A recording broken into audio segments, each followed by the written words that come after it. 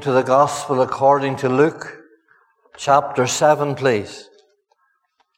We're going to read about another young man outside the city gate. I think that was a timely piece, and sometimes in the singing of pieces it confirms a message for the preacher, and we're always watching and listening for things like that. We're at the 7th chapter of Luke and verse 11. And it reads this. And it came to pass the day after that he, that was the Lord Jesus, went into a city called Nain. And many of his disciples went with him, and much people. Notice that. Much people. Now when he came nigh to the gate of the city, behold, there was a dead man carried out, the only son of his mother. And she was a widow, and much people of the city was with her. And when the Lord saw the bier, saw her, he had compassion on her, and said unto her, Weep not. And he came and touched the bier, or the coffin. And they that bare him stood still. And he said, Young man, I say unto thee, arise. And he that was dead sat up, and began to speak, and he delivered him to his mother.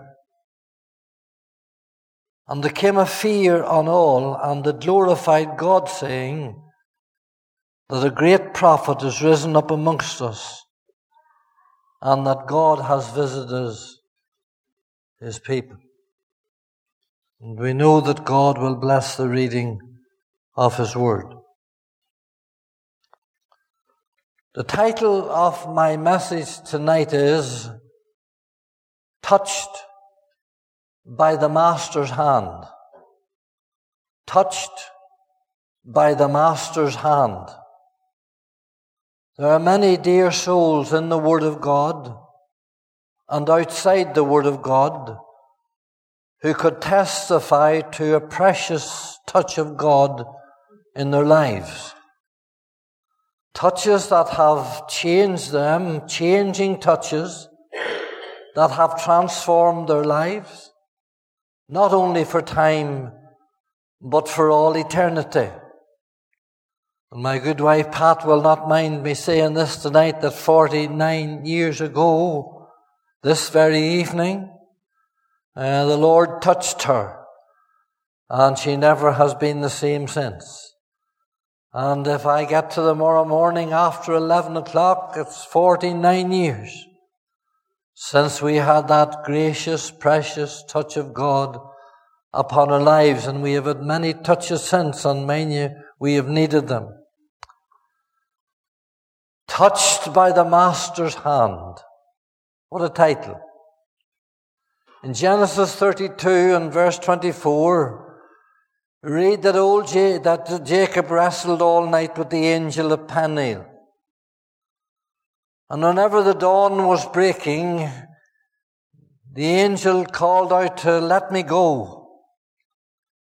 And Jacob replied back, I will not let you go until you bless me.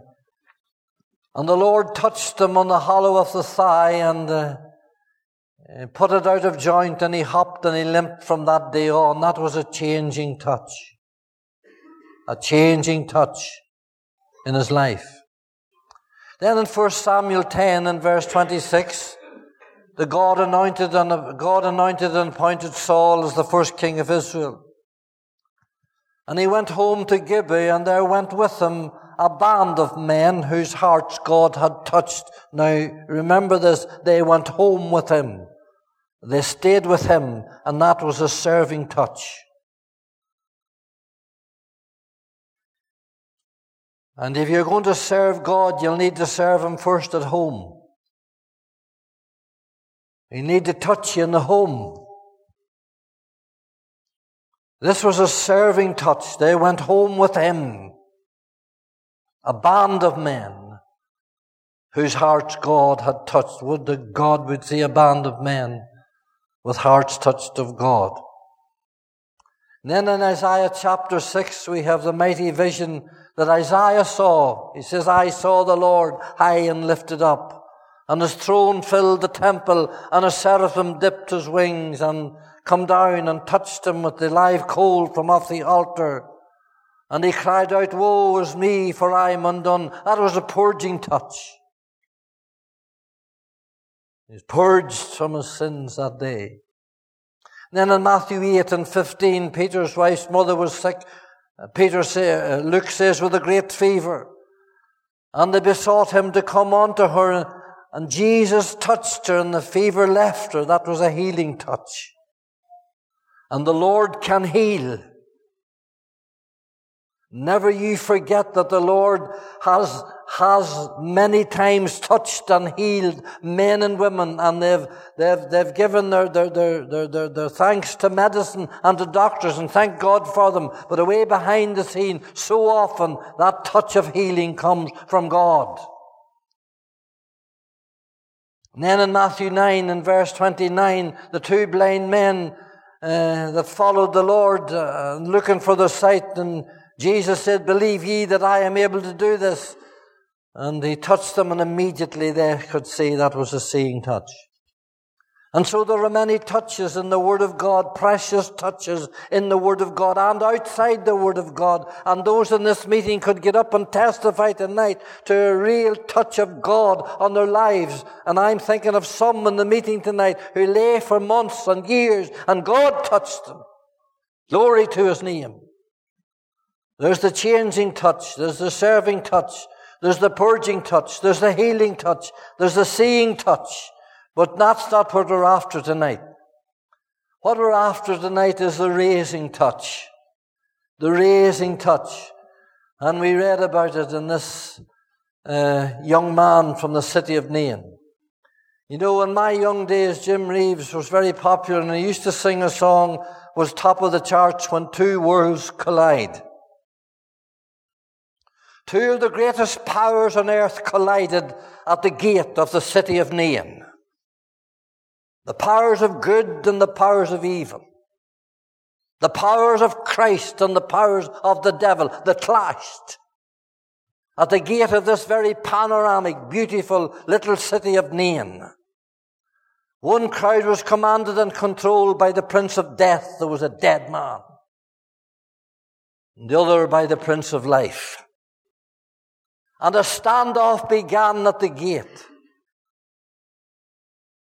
between death and life. And there's a standoff in this meeting tonight between death and life. Because the devil's here tonight and Christ's here tonight. This standoff was a prelude to a greater standoff that was going to happen outside another city gate on down the line a bit. And that was the standoff at Calvary's cross, where He faced down all the powers of death and darkness and hell and demons. Hallelujah. One crowd was following Christ and another crowd was following the coffin. There was many on one side and there was much on the other side.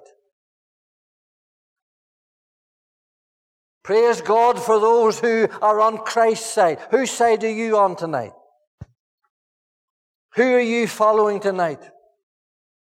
Are you going through the gates with Him? And I'm talking about the pearly gates that we've been singing about. We're talking about the Revelation says that the gates are open day and night. But you know, there's coming a day when the gates will be shut and the door will be closed and it'll be too late. Whose side are you on tonight? Are you following Christ or are you following death?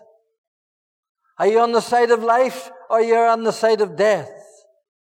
It's too late when it comes to the funeral procession.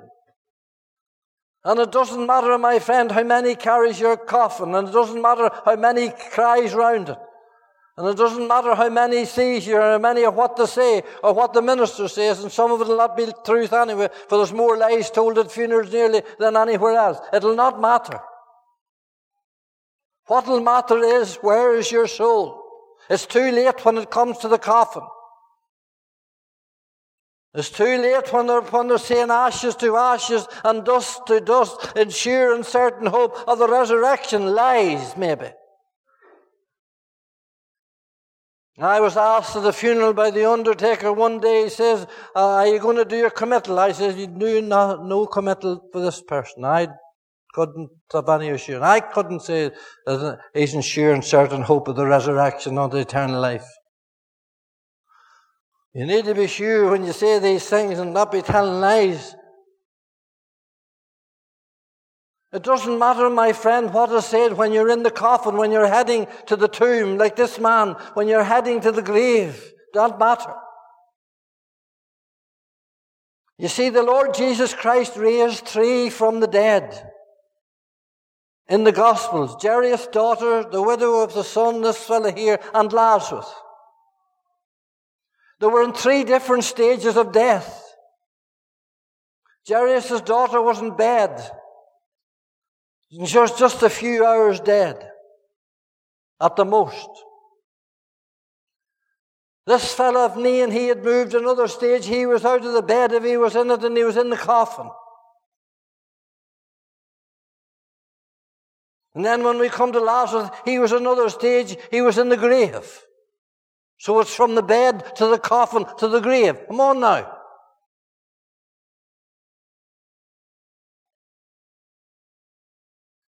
You could be in your bed tomorrow night. You could be in your coffin on Tuesday. You could be in the grave on Wednesday. Say it to me tonight, I'll not. Say it to me tonight, that'll not be me. You cannot say it. It is appointed unto man once to die, but after this, the judgment. Man's days are swifter than a weaver's shuttle. In a moment we go down to the grave, God in whose hand our breath is. There's but a step between me and death. There's but a breath between me and death. There's but a moment between me and death.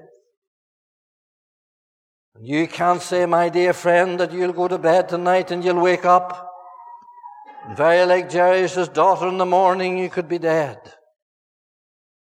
And then the undertakers will be sent for, and they'll take you out and they'll bring you in and they'll put you in a coffin. And then they'll bring you to the grave. And you know, after, apart from your loved ones and a few others, you'll be forgot about. What are you following tonight? Are you following Christ or are you following death? In 1980, I brought a widow woman to the mortuary at Craigavon Area Hospital. And I brought that widow woman there to identify her husband, who had been kidnapped and tortured by the IRA. And he had been missing for days, and he was got down the border. And I wouldn't like to tell you the state that he was in. And there's a day of judgment coming. Thank God.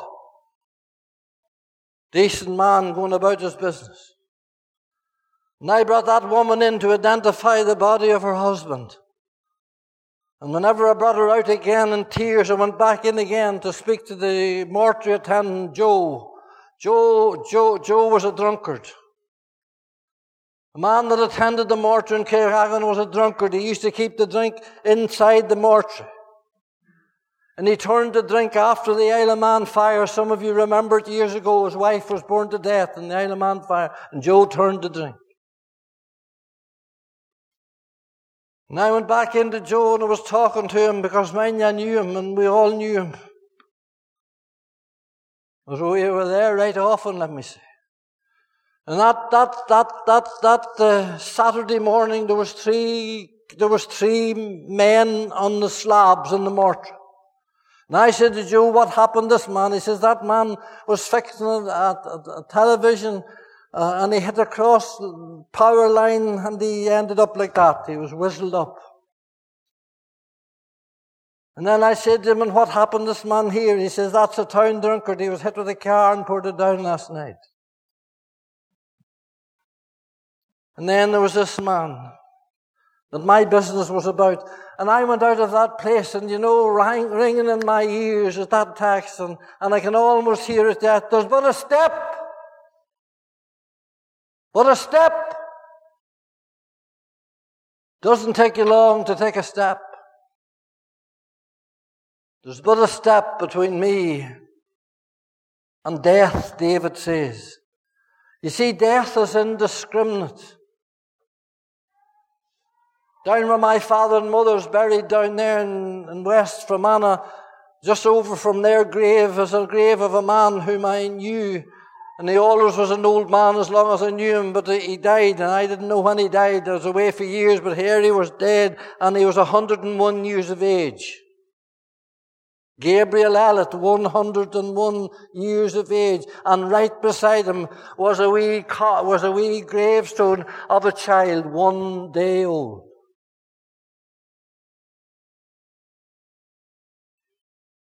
And whether you live 101 or 106 like Dick Shaw is, if he gets to August,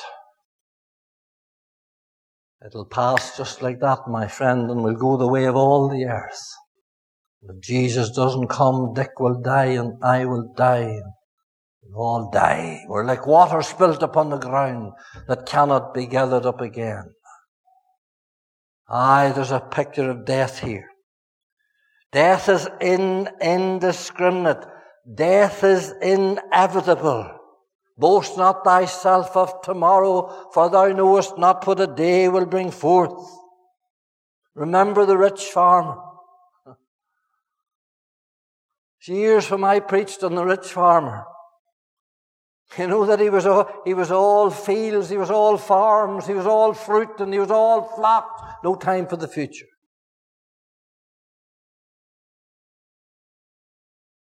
God said, thou fool, this night thy soul shall be required of thee. And God's sovereign, eternal God who can call your soul any moment he likes. Any moment he likes. There'll be no time to get ready. There'll be no time to repent. He'll be damned forever. Friend, tonight, this could be your last opportunity. I don't think God sent this man with this song and sent me with this message for fun. Death is indiscriminate. Death is inevitable. Death is involuntary. Nobody wants to die. They spend billions and billions every week trying to keep people alive. Medication, relaxation, all sorts of things. There was a fellow down in Fermanagh, and he said one time, he said, see, you Christians, you all want to get to heaven. You all are talking about the pearly gates and the streets of gold, and it'd be lovely to see Jesus. He says, stop taking the tablets you're taking. Stop taking them tablets that you're taking. Jesus will be there before a week. Everybody wants to go to heaven, but nobody wants to go.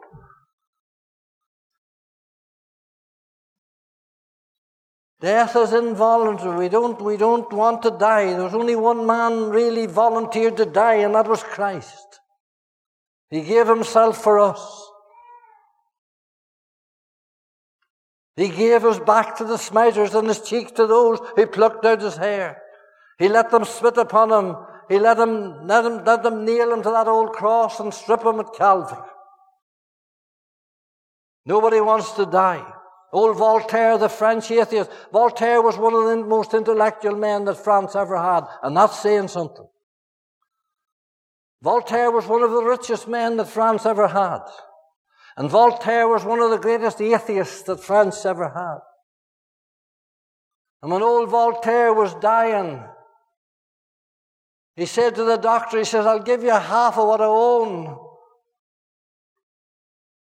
if you give me 6 months The doctor says, I can't give you 6 hours. He says, give me 6 months and then I'll go to hell and you'll go too, he said. I'm abandoned of God and I'm abandoned of man. Oh, what a way to die. Do you know how Jairus' daughter and Lazarus and this boy of Nain came to life? They came to life through the Word of God. Because it says he touched the coffin and said unto the young man, I say unto thee, arise. He said unto the maid, I say, maid, arise. He says unto Lazarus, come forth. Each call was a personal call to the dead soul. And this is a personal call I'm giving to dead souls tonight, dead in trespass and in sin. The Master has come and calleth for thee tonight. Some man, some woman, some young person, someone in this meeting. This is your night. This is your opportunity. Come now, let us reason together, saith the Lord. And after hearing the message of a call of salvation and you reject it, then on your own head be it. The moment the Lord Jesus spoke and touched this coffin and spoke, there was a fleeing match. I tell you, when Jesus comes, there's a fleeing match. You know, death fled, tears fled, demons fled, hell fled, fear fled. And he sat up. And he began to speak. Now, I don't know what the young man said. But it says he began to speak, so he must have had plenty to say. And why wouldn't he? Would you have not thought that he burst into praise? Dear knows what that young fellow died. Dear knows, maybe he saw the flames of hell. Maybe he could feel. Do you ever think of hell being in torments? Maybe he got a glimpse into hell, I don't know. But I know that his mother's heart, or this dear man lost his mother a few weeks ago, you know. And it's a very sensitive time when we lose our mothers. And this poor woman had lost her husband. And now she had lost her son. Do you not think that when he sat up and began to speak, do you not think that he praised? Do you not think that she praised? Do you not think that they rejoiced? I tell you, there's no bother getting this boy to testify. I asked more people to testify for the Lord, and they said, I don't think I could do it. Couldn't even get up and say a wee word for the Lord. God help you. Try keeping me down when I come to this month of May every year. Try keeping me down. Try to shut me up. I'll tell you, the greatest day of my life was tomorrow morning 49 years ago. You have something to shout about, something to praise about, something to rejoice about. The young man sat up and he began to speak. I'd love to know what he said. And the mother's tears were dried, and she returned to the home with him. And the Lord went on about his business. And the devil fled, and death fled, and hell fled. And I want to leave you with this thought, and I'm finished now. I wonder, was the Lord touched with compassion on the thought that this was her only son?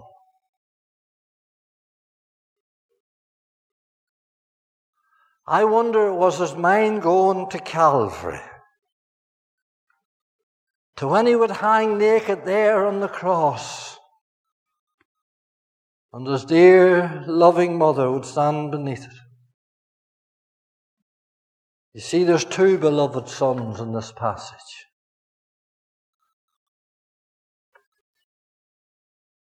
There's the son of the mother, and there's the son of the father. And I wonder, was his heart touched when he saw the mother, because it was the mother's tears that drew him to the coffin. And God sees mother's tears. And our tears are in a bottle, the psalmist says. Do you know there was an old Egyptian grave found many years ago, and they found a bottle.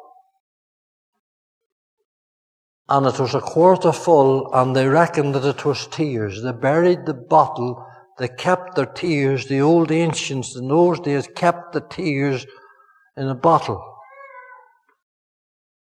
And they buried the bottle with them.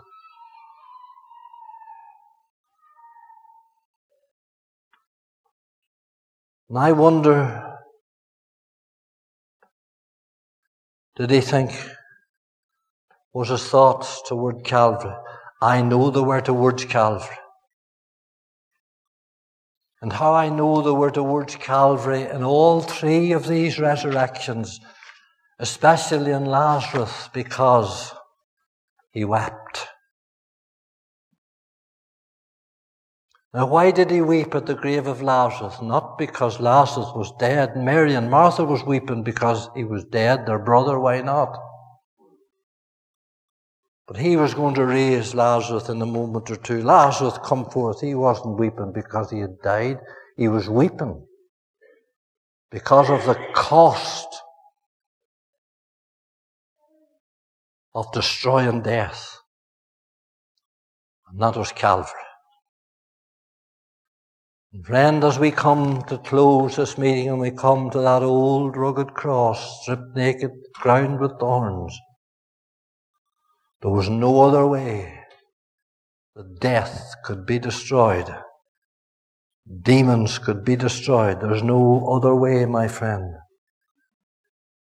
that sin could be dealt with. Only at Calvary. And so you need to come tonight to the foot of the old rugged cross by faith and say, Lord, I'm dead in trespass and in sin. Lord, I'm heading towards the grave as hard as I can go without Christ. And he has put a barrier across the road tonight. He stood before you, he stood at the gate, and he's saying, listen, there's two roads. You either follow the coffin or you follow Christ. It's either death or life. Choose you this day whom you will serve. Let us pray.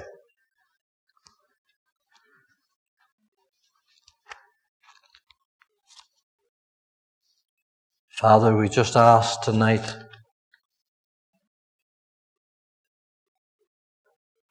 Lord, that you'll take the word by the Spirit of God and wing it deep into the hearts of some soul tonight, some young man, some young woman not saved tonight, Lord. Oh God, have mercy. Hear our cry and answer prayer for Christ's sake.